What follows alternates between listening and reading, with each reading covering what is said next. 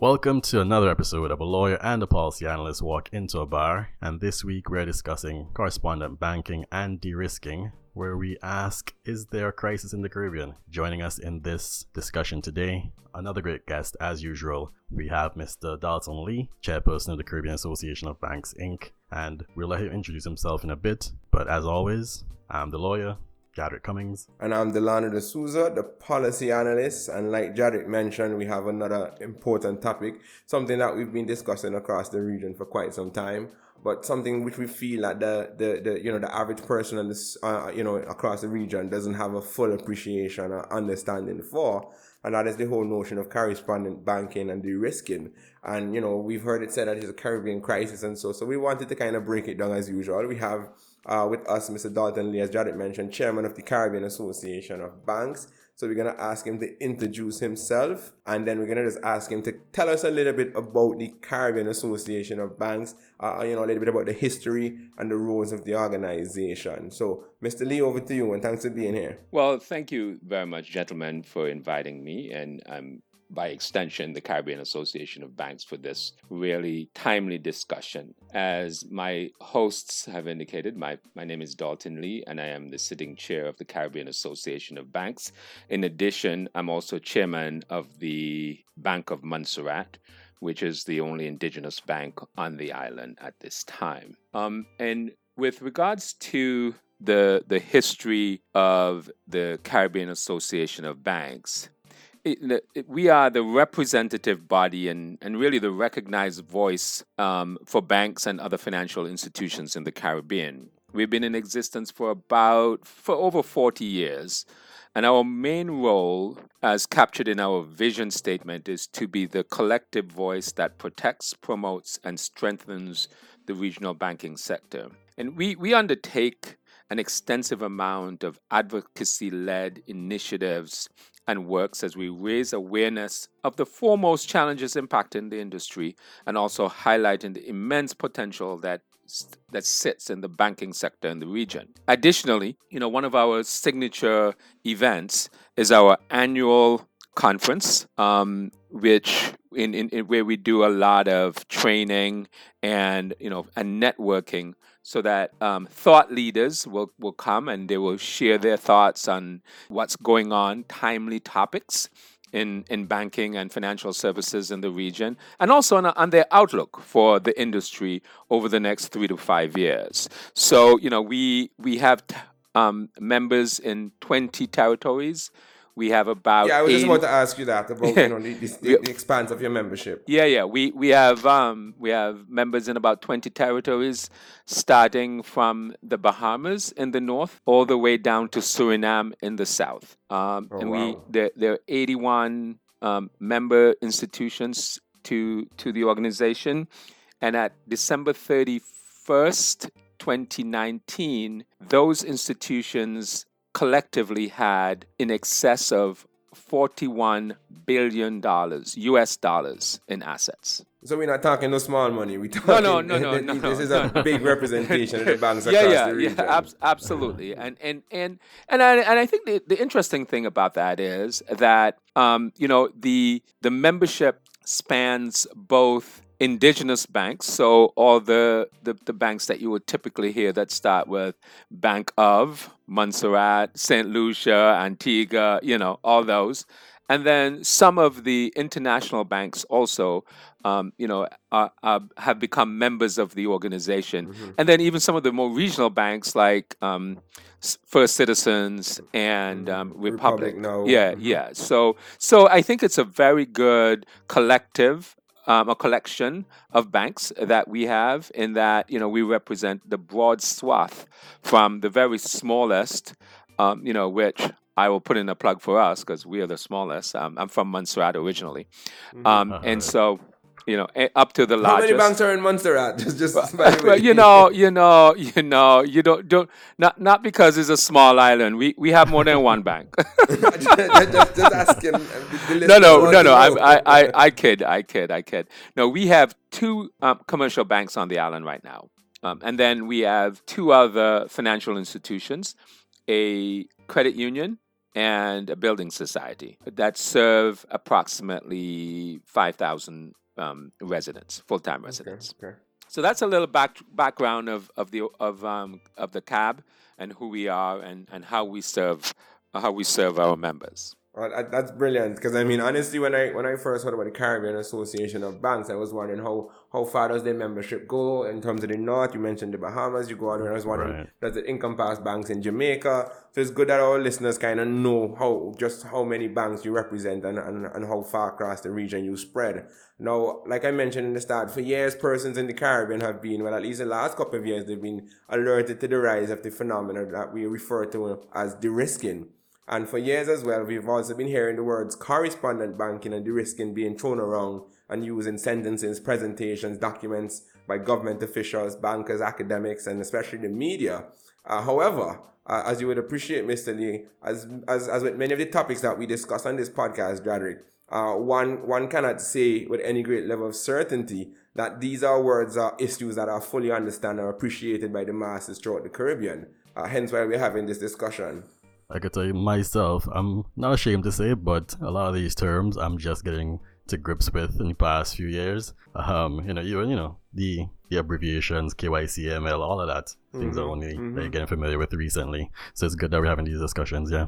Mr. Lee, you're the banker here, the expert here. What is correspondent banking, and why do we have those banking relationships? In a nutshell, correspondent banking refers to the practice where a larger or an international bank, predominantly an international bank, provide correspondent services. That is, they act as the middleman or intermediary in the facilitation of cross-border transactions, such as wire transfers on behalf of smaller or non-international banks, referred to as respondent banks. So you've got the correspondent banks, which are in the big money centers of the world, and you've got the respondent banks, which are the smaller non-international banks, primarily in third world and developing countries. But even you could even have a correspondent and respondent banking relationship in I wouldn't maybe I don't know that they have second world territories, but if you think about, as an example, some Eastern European countries who would want to do business with the United States, those banks would also have to have some form of correspondent banking relationship. So it's not just a small island or a small island thing. It's a exactly. thing with it's an established relationship between larger international banks in the major cities. We could think about in the US, in London, and so on, and in major cities in Europe. So it's not a Caribbean thing per se. Now, is it? So it's really not localized to us. It's a phenomenon we're seeing all over the world. That is correct. But for us in the region, the important role that it plays it plays a very important role in our day-to-day life, and it really often is underappreciated or not understood. Yet our very ability to participate in the global trade is hinged on the existence of correspondent banking relationships. Given that most Caribbean jurisdictions are net importers, as an example, everything from the items in the supermarkets to the vehicles that we drive all depend on correspondent banking relationships. And, it is estimated that approximately $2 billion in trade flows between the region and the United States on a yearly basis. So, we're not talking about, a little bit of money here. We're talking about real dollars. I know, to the U.S. is not a lot, but for us, in the region and to many other parts of the world, that's a lot of money that, would cross border. So it's very, very important that our islands maintain correspondent banking relationship, and because it really puts a disproportionate dependency on us, to have correspondent banking relationships. Yeah, and Mr. Ian D'Souza, in a publication in 2017, of course, I think he's the chair of your correspondent banking committee for the CAB. And he wrote a paper, a co-author, I think, entitled Correspondent Banking and Derisking, and he spoke about the unintended consequences of regulatory guidelines and the threat to the indigenous banking sector and of course in the region. But in that paper, what I found interesting is that he he basically said what you just mentioned, that major U.S. banks in the past have courted the banks in the Caribbean for their cross-border transaction business. Of course, they generate fees for hosting the settlement accounts to facilitate the wire transfers, and the correspondent banks offered payable through accounts and all these type of things. So he kind of itemized some of the benefits that you're speaking about. In addition to the fees that they earn, the correspondent banks also benefited from treasury management, from the treasury management perspective, and the holding of deposit and nostro accounts and all these type of things. But he said also in his paper, and like I mentioned, he said that, and we identify that it's not a regional phenomenon only. He spoke about the fact that worldwide, including banks, even within the US itself and Canada, but more so in terms of Africa, Eastern Europe, the South Pacific, and the Middle East, they're having derisking occurring as well. But they argue in the paper that the effects have been more severe in the Caribbean for many ways. So he gave the example, for example, that as of 2018, more than 55% of Caribbean Association of Bank general members had lost some form of correspondent banking relationships. He spoke about Belize and that the nation's where they lost bank everything. was Derisking. Exactly. Yep. He spoke about that. He spoke about in Guyana, some banks saw correspondent banking transactions decline by as much as 27%. So all across the region, we've seen wire transfers and so on that are heavily affected by in terms of, and that has direct implications of business, and that's kind of what I want to underlie here as we speak about this, the real economic implications of what we're discussing. And so we don't want to just limit it to the banks, because some people say, oh, well, that's a banking thing. Yeah. But we want them to understand it's everyday things in terms of how we do business and how we live as a people. And that's kind of what we kind of wanted to bring out here. Here was an example. So let us suppose that there was an individual in pretty much any of the Caribbean territories that are members of our association, wants to buy a vehicle from Japan, and that's a common occurrence every day in the Caribbean. Very common. Very, very common. I tell you, I think there are more cars on Montserrat than there are people, but that's a different story.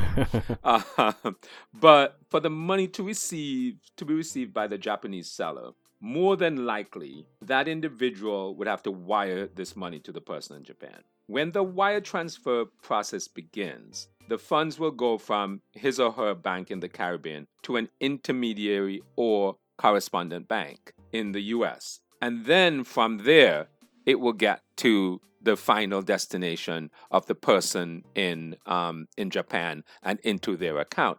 And so, if you think about it from that perspective, you realize how intertwined in our daily lives, your bank having a correspondent banking relationship is how important it is to you, on a day-to-day basis. I mean, you can't. People think that when they send off money from their account, the EC dollar ending up in Japan to buy the car. Yeah, exactly. People forget about these things. The reality is it don't happen. So they have no need for Bajan dollars, for EC dollars, exactly, for Jamaican dollars. What they want is a currency that they can spend. Exactly.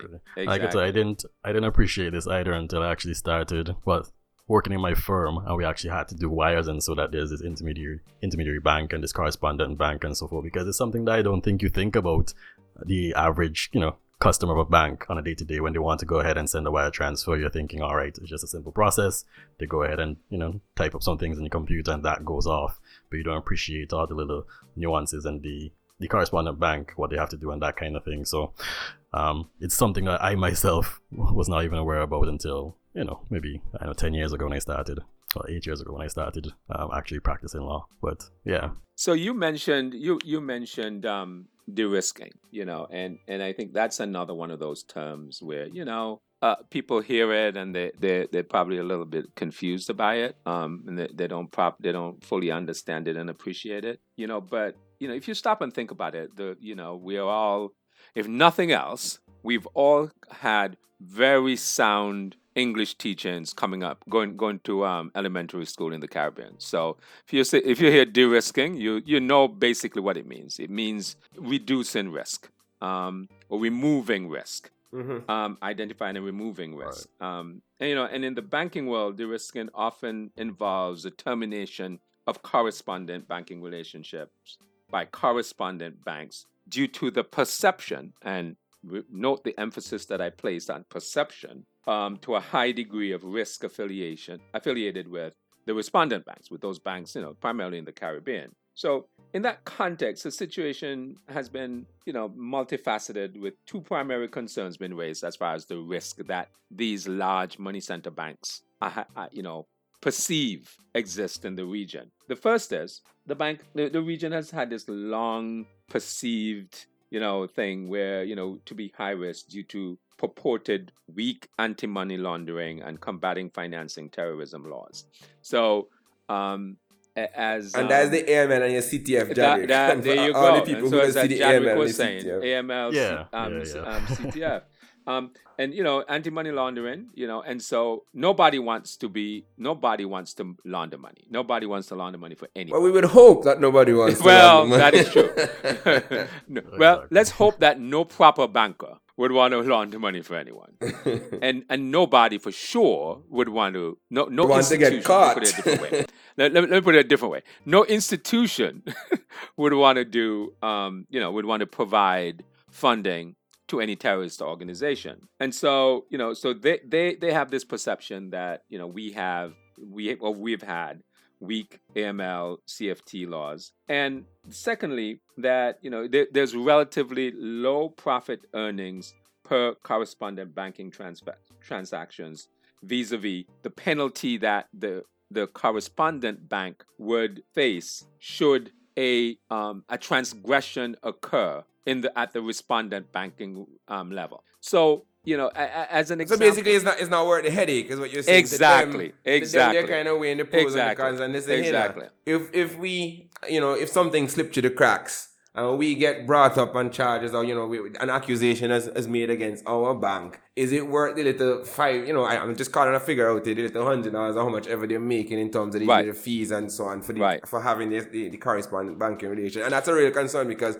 we've seen in terms of the shifts, in terms of at least from what I've seen in terms of banking, and so we often see that they sometimes they would get, even though the particular sector, the particular arm is profitable, sometimes if it's not profitable enough, you might find that they're moving around, they're kind of rejigging their operations to kind of find a better mix. And we see that all the time, especially with these big banks. And Delano, that is the crux of the matter that we have. I think that from our perspective, this is what I will say.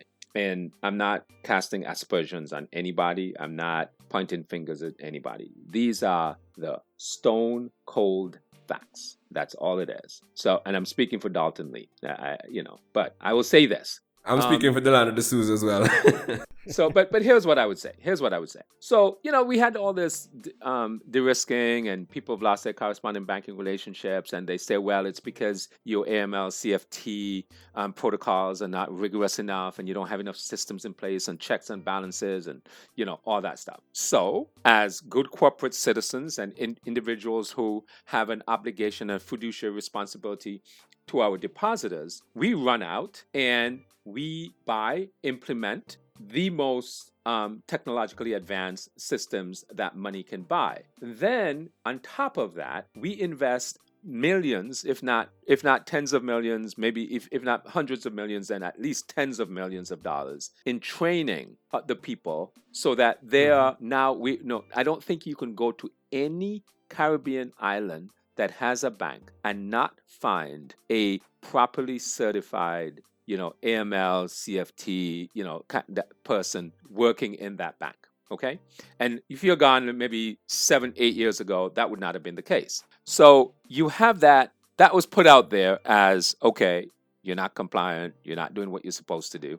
So we run around and we do what we're supposed to do. Ask me how many of the banks who have been derisked have gotten their correspondent banking relationships reinstated after having gone through all of that, with the banks who derisked them. Let me ask you, how many?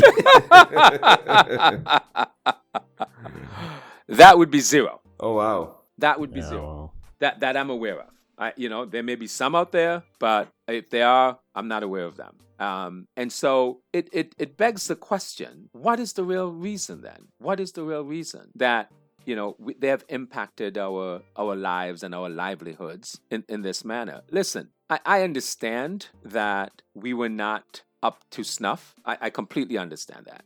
So in your mind, initially when some of these allegations were being leveled by these international correspondent banks, in your mind there was a deficiency in the Caribbean in terms of our AML CTF practices? Yes, absolutely. There was no doubt about that. I can't, I wouldn't sugarcoat it. Absolutely, there were, but I think that is certainly not the case now. I mean, you mentioned Belize. I don't think you could find a more compliant country as a whole than Belize. And they're still, good or bad. I think they're still on these blacklists, so to speak. This European, the EU blacklist of non-compliant jurisdictions. And so, jurisdictions. Yeah. So I have to wonder. I mean, we have to continue to do what we're supposed to do, so that we're compliant and that we're taking all the necessary precautions. But then at some point, you have to ask yourself, it feels like a moving goalpost. Well, someone has said that. A very close colleague of mine says that all the time. Is that as you get closer to this goalpost, then it gets moved again. But I don't think that it's fair. I just don't think it's fair. I think that if you say to someone, if I said to my 16-year-old son, hey, your grades are not where they're supposed to be, but and so you're not gonna get whatever it is that you want, the Xbox, the sneakers, whatever, the latest iPhone, but get your grades up, and we can have that conversation. We can talk about it. Yeah, we can have that conversation. And then he gets his grade up. He's all A's and he's all happy and yada yada. And then I said, well, you got a 96. You really should have gotten a 99. Fell short. Yeah. And I think that is how we feel. That is how we feel. Now, the folks on the other side may have a completely different perspective, and I think when you hear about things like the Panama Papers and and things like that, it helps to reinforce that perception of money laundering and people hiding money and that kind of stuff. So it doesn't help us at all. But I want to kind of jump back though to you said that we were deficient at that point in time. What do you think were some of the reasons that we were deficient? Was it that our laws needed strengthening? Was it that the regulation was off? Why do you think that there was such a deficiency at the time that Derisking first started rearing its ugly head? I think you've hit the nail on the head there. Is that there was no uniformity of laws across all the territories mandating A, Y, and Z, or A, B, and C, as it pertains to AML, CFT. And I also think that even internationally, the standards, there was a lack of standardization just across all regulatory bodies and legislative bodies as to what was required. And even and regulatory, but even some of the central banks, stuff like that. But now I think where there's the CAB has worked extensively. That's one of the things that we've been advocating for is the harmonization of legislation across the region on key topics. AML, CFT, credit bureau, credit sharing of credit information, all that sort of stuff. All those things that would make life easier for the customers and for the banks, because it's all about, and from our perspective, it's all about having a healthy financial sector that can then serve their individual customers and clients. Definitely, and even Mr. D'Souza in his and it's funny because my name is D'Souza, but anyhow, Mr. Ian D'Souza in the paper that I was referring to earlier, he actually pointed out the Financial Action Task Force and all of those. There was not enough harmonization there in terms of their regulations and their blacklists and so on. So it was difficult for the Caribbean to kind of have a unified legal position or regulatory position. And so it's one thing to say that the Caribbean isn't up to scratch. But I mean, what is the Caribbean not up to scratch to? It might be up to scratch in one thing for the FATF, or it might not be in terms of something for the European Union. So it's really one of those type of things that needed to be harmonized, and we've kind of been seeing that work there. We've been speaking a lot around the whole notion of the impacts of derisking, but as usual, what we try to do is we kind of bring it back to the real life of the person. So when we talk about the impacts of derisking, you would have mentioned that a lot of the cost of compliance has been placed it plays a heavy burden on the industry, the banking sector. And, you've spent tens of millions, as you mentioned, in terms of training, in terms of getting the systems and the technology up to scratch. And of course, that's going to be, for some of the bigger banks, that might be okay. But for the smaller banks, how have they fared in terms of this increase in costs? I think that's a very good question. In that, yes, the larger banks can absorb it and move on. The smaller banks are having a very difficult time in being able to. Well, they had to implement it. There was another choice, but it has had a significant impact on their profitability in whatever year or years that they've chosen to implement these systems. And so what you see is, if you were to probably look at financial statements across the region, you will see growth, and then maybe a plateau or maybe like a slight dip in earnings over the years, over a couple, maybe 2 years, as they go about implementing these systems and processes and training the individuals. And then hopefully you'll see kind of an incline. Now, COVID happening this year, that put all of that, that put the trajectory completely off. But, I think that across the region, what you would see is that has had, a significant impact on the overall earnings of banks within the region. Right, definitely. I want to pivot to the issue of remittances and the fact that really what the correspondent banking or the threat of a loss of correspondent banking relationships has done is that in terms of the region, many of the banks have been kind of forced to terminate some of the relationships with the money transfer businesses such as Western Union and MoneyGram and so on. And this has interfered with the flow of international remittances. And we know how important in the Caribbean, how important remittances are in terms of our economies and some of our most vulnerable people. And that is something that I saw that has been spoken about a lot in terms of how this whole notion of derisking is affecting how remittances is being transited from the US and from these bigger metropolitan countries into the region. What are your thoughts on that in terms of what it means to our economies in the region? There again, I think it's very important for the listener to understand that, it's not real. Yes, it impacts the banks, but it's really our customers who feel the pain the most. And you raise, money movers, Western Unions and MoneyGram and, entities like that a lot of our customers throughout the region use. And you're absolutely correct. Remittances are in a lot of islands are the mainstay or one of the major driving engines in the economy.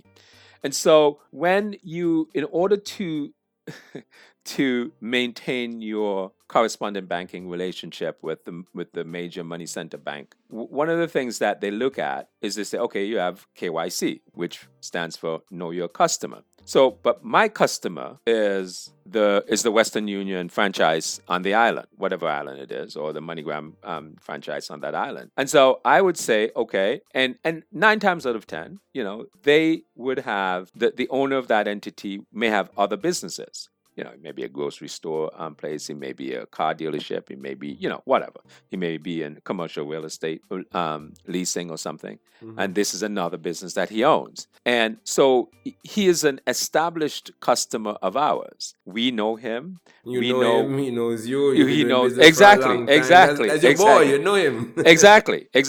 But that in a lot of instances is just not good enough. Now, they've put added pressure on the banks, asking that we not only know our customers, but we charge customer. Right. And I was like, well, and if you can't verify that you've done the proper due diligence on the customer's customer, then, they don't want to handle that business. And so what that has led to in a lot of instances is a bifurcation of correspondent banking relationships, in that you would have a bank that would have a correspondent banking relationship with, let's say, Citibank, as an example, through which they would process all their regular transactions and, that kind of stuff. But Citi doesn't want to have anything to do with any money movers. And so they would have to go out and find a different bank to establish a correspondent banking relationship. So the middleman has a middleman. Exactly. To provide, correspondent banking relationship to the money movers on their island. And, and so you're incurring additional expense, additional, kind of fees, additional, just work for your internal staff, because it's no longer that you have one channel through which all of those funds go. You guys say, okay, well, this is from here, so I got to go over here. I got to shut this down. I got to go to this one. I got to do this. So it's a little bit, and that's true in other ways also. That's just one instance. I mean, I know banks that have correspondent banking relationships that deal with the wire transfers and things like that. But just let's stop and think about this. What a lot of people don't even think about is that when you use your credit card and you buy something on Amazon in US dollars in the Caribbean, that has to get settled somewhere also. So you and what we have Prime found. Week was last week, so enough people use the credit Exactly. So that has to get settled somewhere also, and so there has to be and some correspondent banks won't settle credit card transactions, and so the banks would have to go out and they'd have one that does wire transfers, one that does credit card transactions, another one that does money mover stuff. So it's we've had to put together a hodgepodge solution to this problem, whereas previously we had one stop and you could kind of control and contain and manage your cost and your services. That sounds difficult, one, in terms of the cost. It also sounds difficult in terms of monitoring, and it sounds kind of counterintuitive or counterproductive to the whole notion of managing the risk from the start, which is obviously the intention of these international banks. But if they spreading yourself all over the place, so many different banking relationships, and so it seems counterintuitive to me. And you're absolutely correct. But that is the state that we find ourselves in in October, soon to be November 2020. And we are hopeful. We are hopeful that as the region continues to grow, as we come out of this COVID-induced economic slump, and the region economies continue to grow, that we will find that the correspondent banks from the major money centers will come back and take another look at us. I will say the other thing is, you mentioned Guyana, and I'll tell you a little anecdote. Guyana, there are a lot of banks that left Guyana. They're just, there was like, oh, there's too much risk. There's, political turmoil. Until the oil boss. Yeah. Ah! That's it. And they could not get back to Guyana fast enough. So you see, it's a little bit of, okay, yes, we weren't compliant, and I think that was really what they used. But I think the reality is that it was a business and an economic decision that they made around. You guys not worth the headache. I think right? That's the crux of it. Yeah. So I would say and let me also say another thing about AML CFT. I think what that has created for our customers, for our members and their individual customers, is really a hardship on the customers, because you or I going into a bank on any of our islands in the region, the things that you get asked for to provide in order to open a simple checking account, and you got to have these IDs, and then you got to have this, reference, and you got to have this. Yeah, but the fellas don't want your blood test and your DNA. Exactly. And I will say this. I will say this. Most Americans can sit in their homes, in their pajamas, get on their computers, and open up an account. Oh, wow. Exactly. Right. And then the other thing I will say is that there's this classification of, it's called politically exposed people. And so, PEP for short, just like AML and CFT. And what that is, it is a designation assigned to individuals who are, ministers of governments, your prime ministers, your premiers, and people in people that like you, circle. Jadrick, and Mr. Lee. People like you.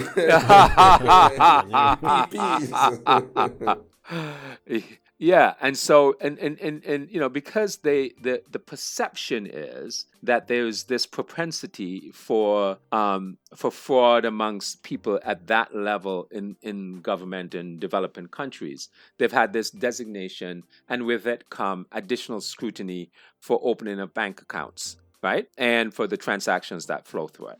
And so you've got to be monitoring, well, how much money came through here and yada, yada, yada, yada, right? The interesting thing, gentlemen, is there is no such designation in any of the large countries in the world. Justice! We want justice. Sorry. That's all I will say. That's all I'm just going to let you know the facts. Those are the facts. And so you've got to wonder. You really, really have to wonder about it. And we continue to do our best. We continue to be good citizens. And all we ask for is a level playing field for us in the region.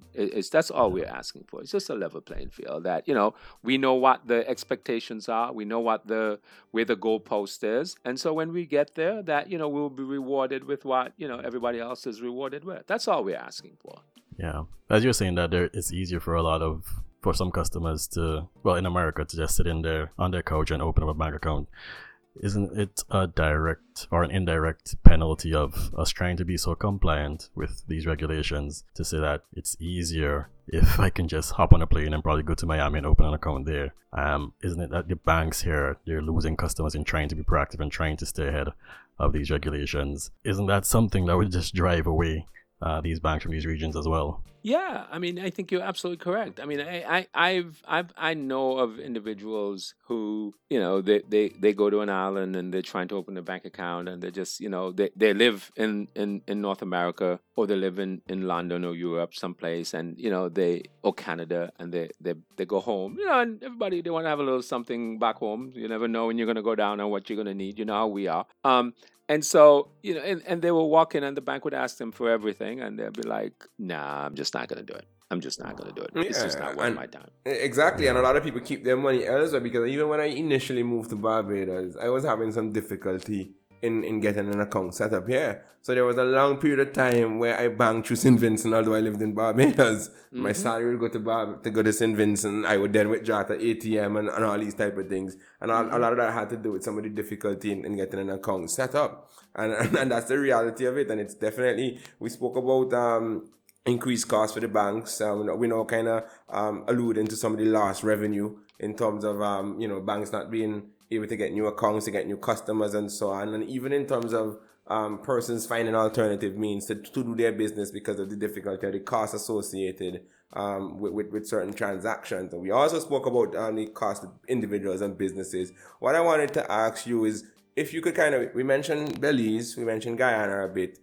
Could you speak to any particular countries in the region which are perhaps being more affected by the advent of derisking than others? Because I know even within our own region, there are certain risk profiles, so to speak, assigned by these international correspondent banks to individual countries within the region. Well, I'm hesitant to point fingers at my fellow bankers in the region, or my fellow Caribbean brethren and sistren, in from a territorial perspective. But I think it's clear to anyone and it's easy to find where individual territories and countries have been singled out consistently by these regulatory bodies, for the smallest perceived infraction, and in some instances, it's not even an infraction. I think that most notably, and I can say this because your Prime Minister Jadwick, not Dr. Gonzalez, but the Honorable Mia Motley, my personal hero, spoke about the impact that the most recent EU blacklisting had, and I think in that case, her point was that it's unfair because Barbados was placed on the list for something that got delayed because of COVID. And and if memory serves me, they've either completed it or they're in the process of completing it. And so it's instances like that leave one scratching their head about just the uniformity of the application across the region and around the world. Because you can't tell me. I think most of us did not expect COVID. Well, all of us did not expect COVID to have the impact that it's had on us this year. And so, to penalize a country, and it is a penalty, because when you get on that list, banks look at you completely different than when you're not. Everybody watching your side, eh? Exactly.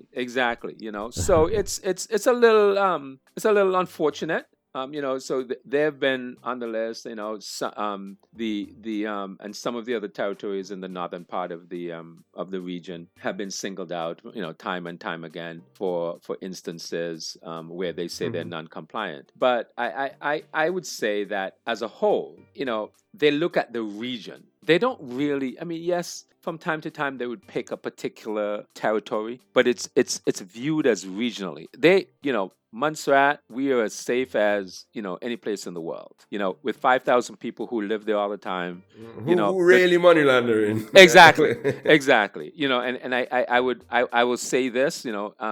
Montserrat is probably one of the few islands in the region where you could still leave your door open, leave your keys in your car, leave your purse on your seat in your car. The ladies can do that and come back and find it. And when I say I'm not making any generalization. It's a fact. It is a fact. You can go sleep with your door open and you can leave your door open and nobody's gonna mess with it.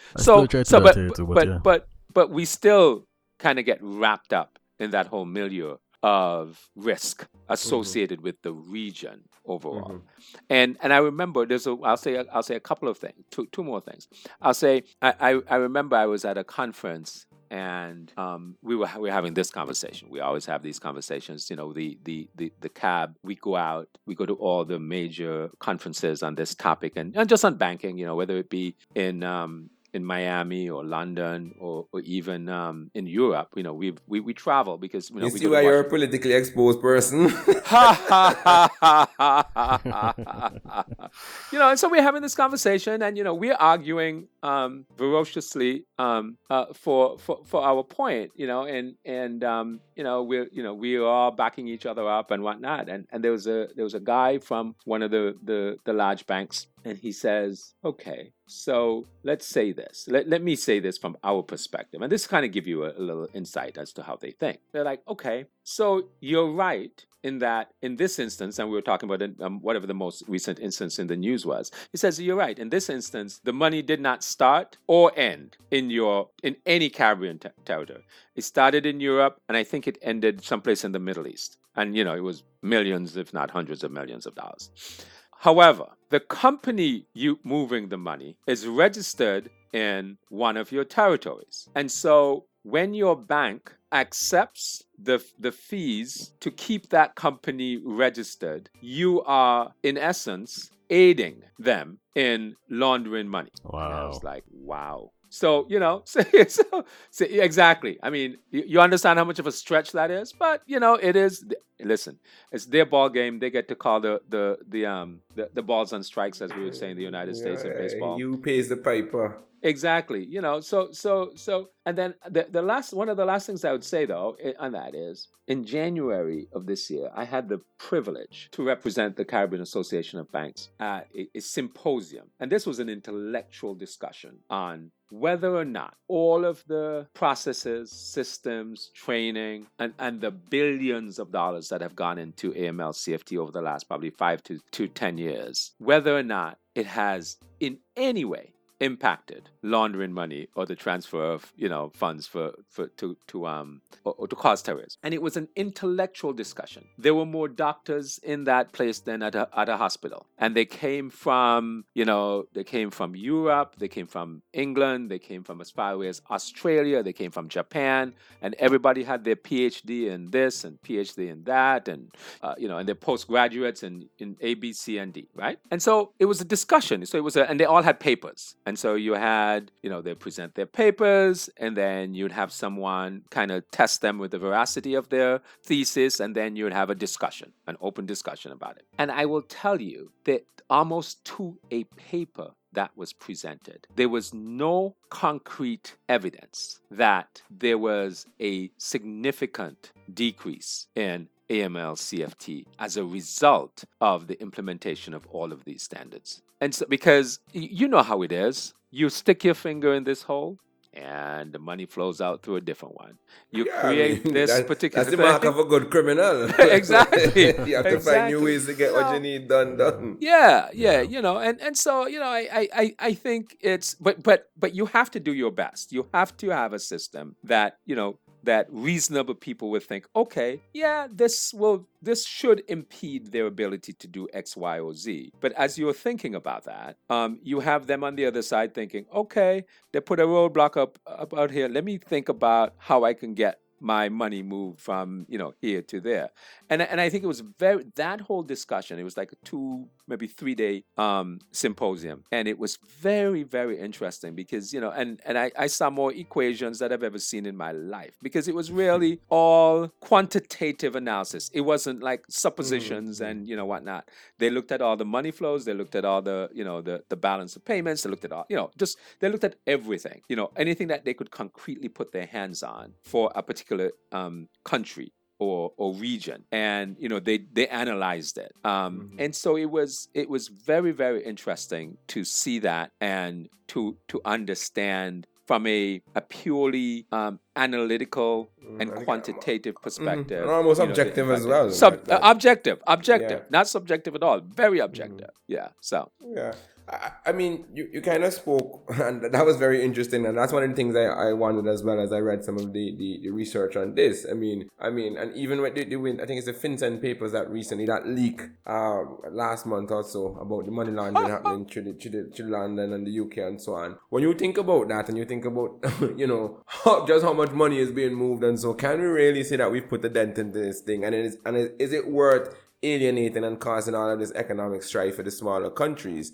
But I kind of wanted to pivot slightly, and we've kind of discussed a little bit, but I know the people in the region are kind of wondering, okay, all of these things are happening, but what are we doing about it? And so I kind of wanted to ask, like, what is CAB been doing in terms of responding, in terms of the initiatives, advocacy, training? You spoke a little about the training before and some of the procedure and operational changes, because I know the people, these are what the listeners are going to want to hear about. And I also want to know, has there been any collaboration with regional governments in terms of the response? But yeah, as I said in when I was giving you a little background on who CAB is and what we do, we clearly are, we advocate on behalf of our members. And, we were among the first, if not the first organization within CARICOM to raise the issue of derisking.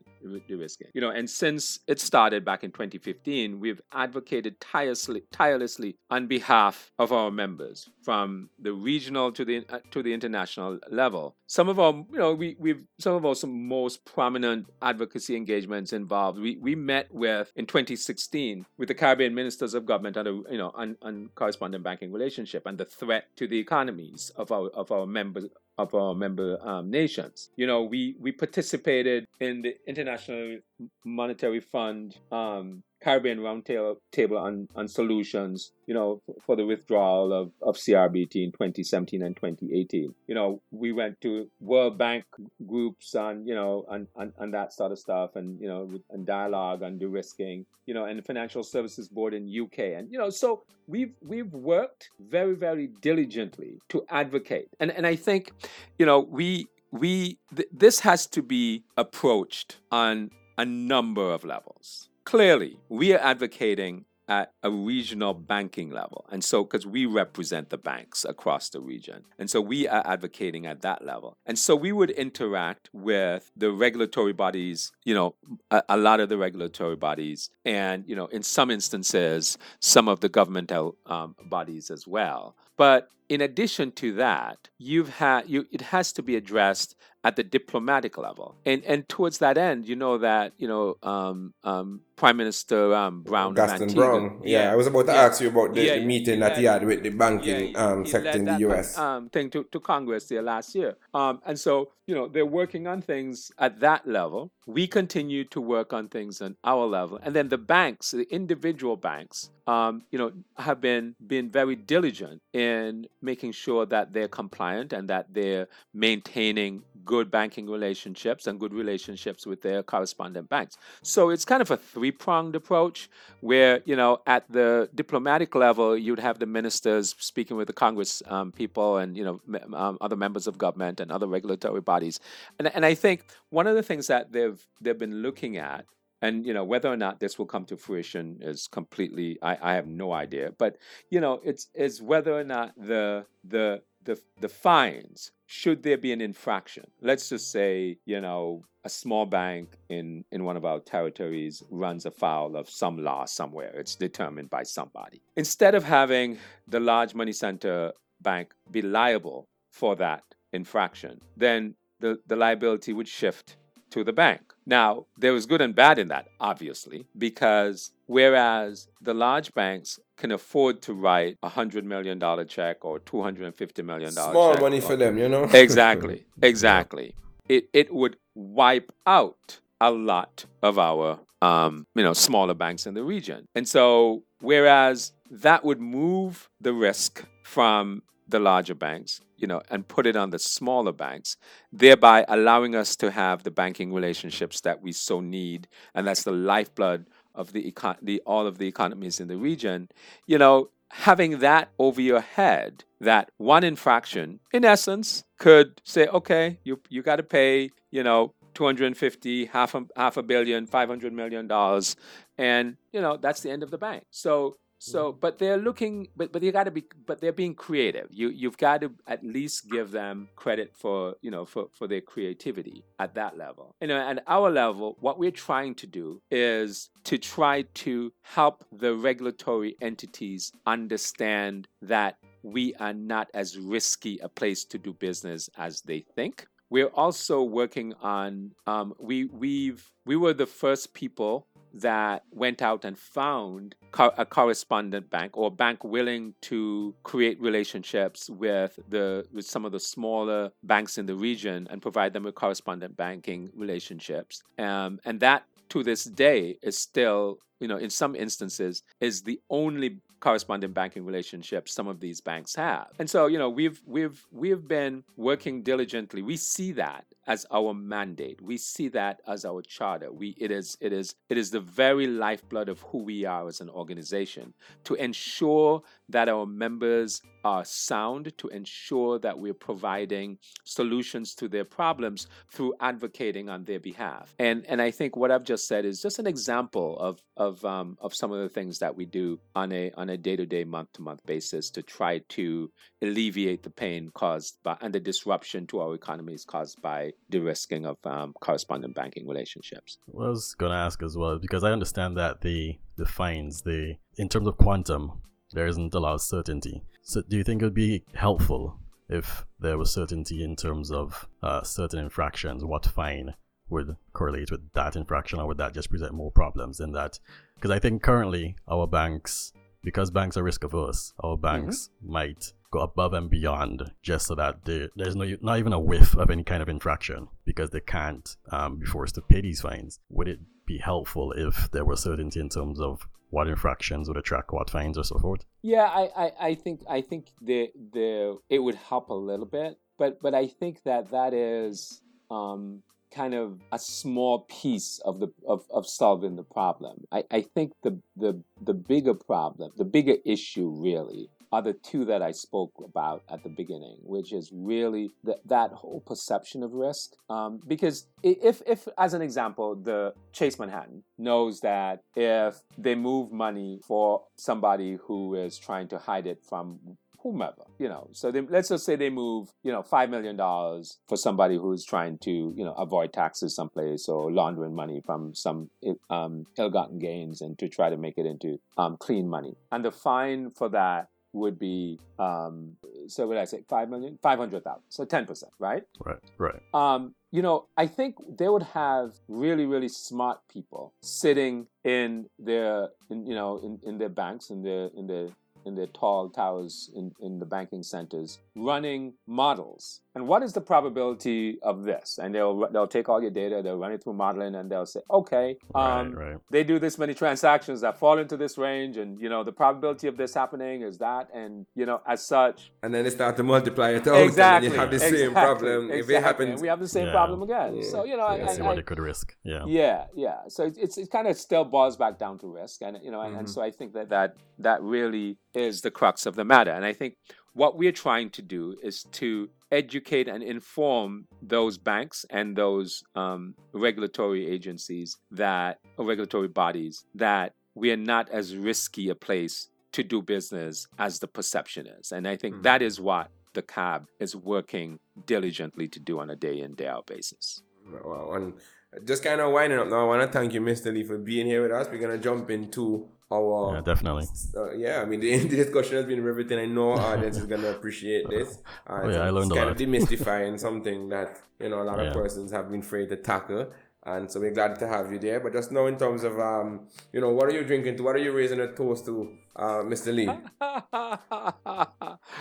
Well, I think I mentioned that I'm sitting here in Atlanta, Georgia, and 8 days from today it will be an election for not only the president of the United States and the vice president, but in a lot of states for who will represent those states in the Senate and in the Congress, in the lower house. And so all I'm going to drink to is to a fair election and a violence-free post-election season. That's what I'm drinking to. We can raise our glass to that, and we hope for that for you in the Thank US. you. And the whole world is watching, so we can raise our glass to that. Jared, what are you drinking to this week, bro? Well, I guess sticking with the election theme, I just want to raise our glasses to the fact that in St. Vincent, our election is next week as well, 2 days after America's, but our parties finally released their manifestos. So I think now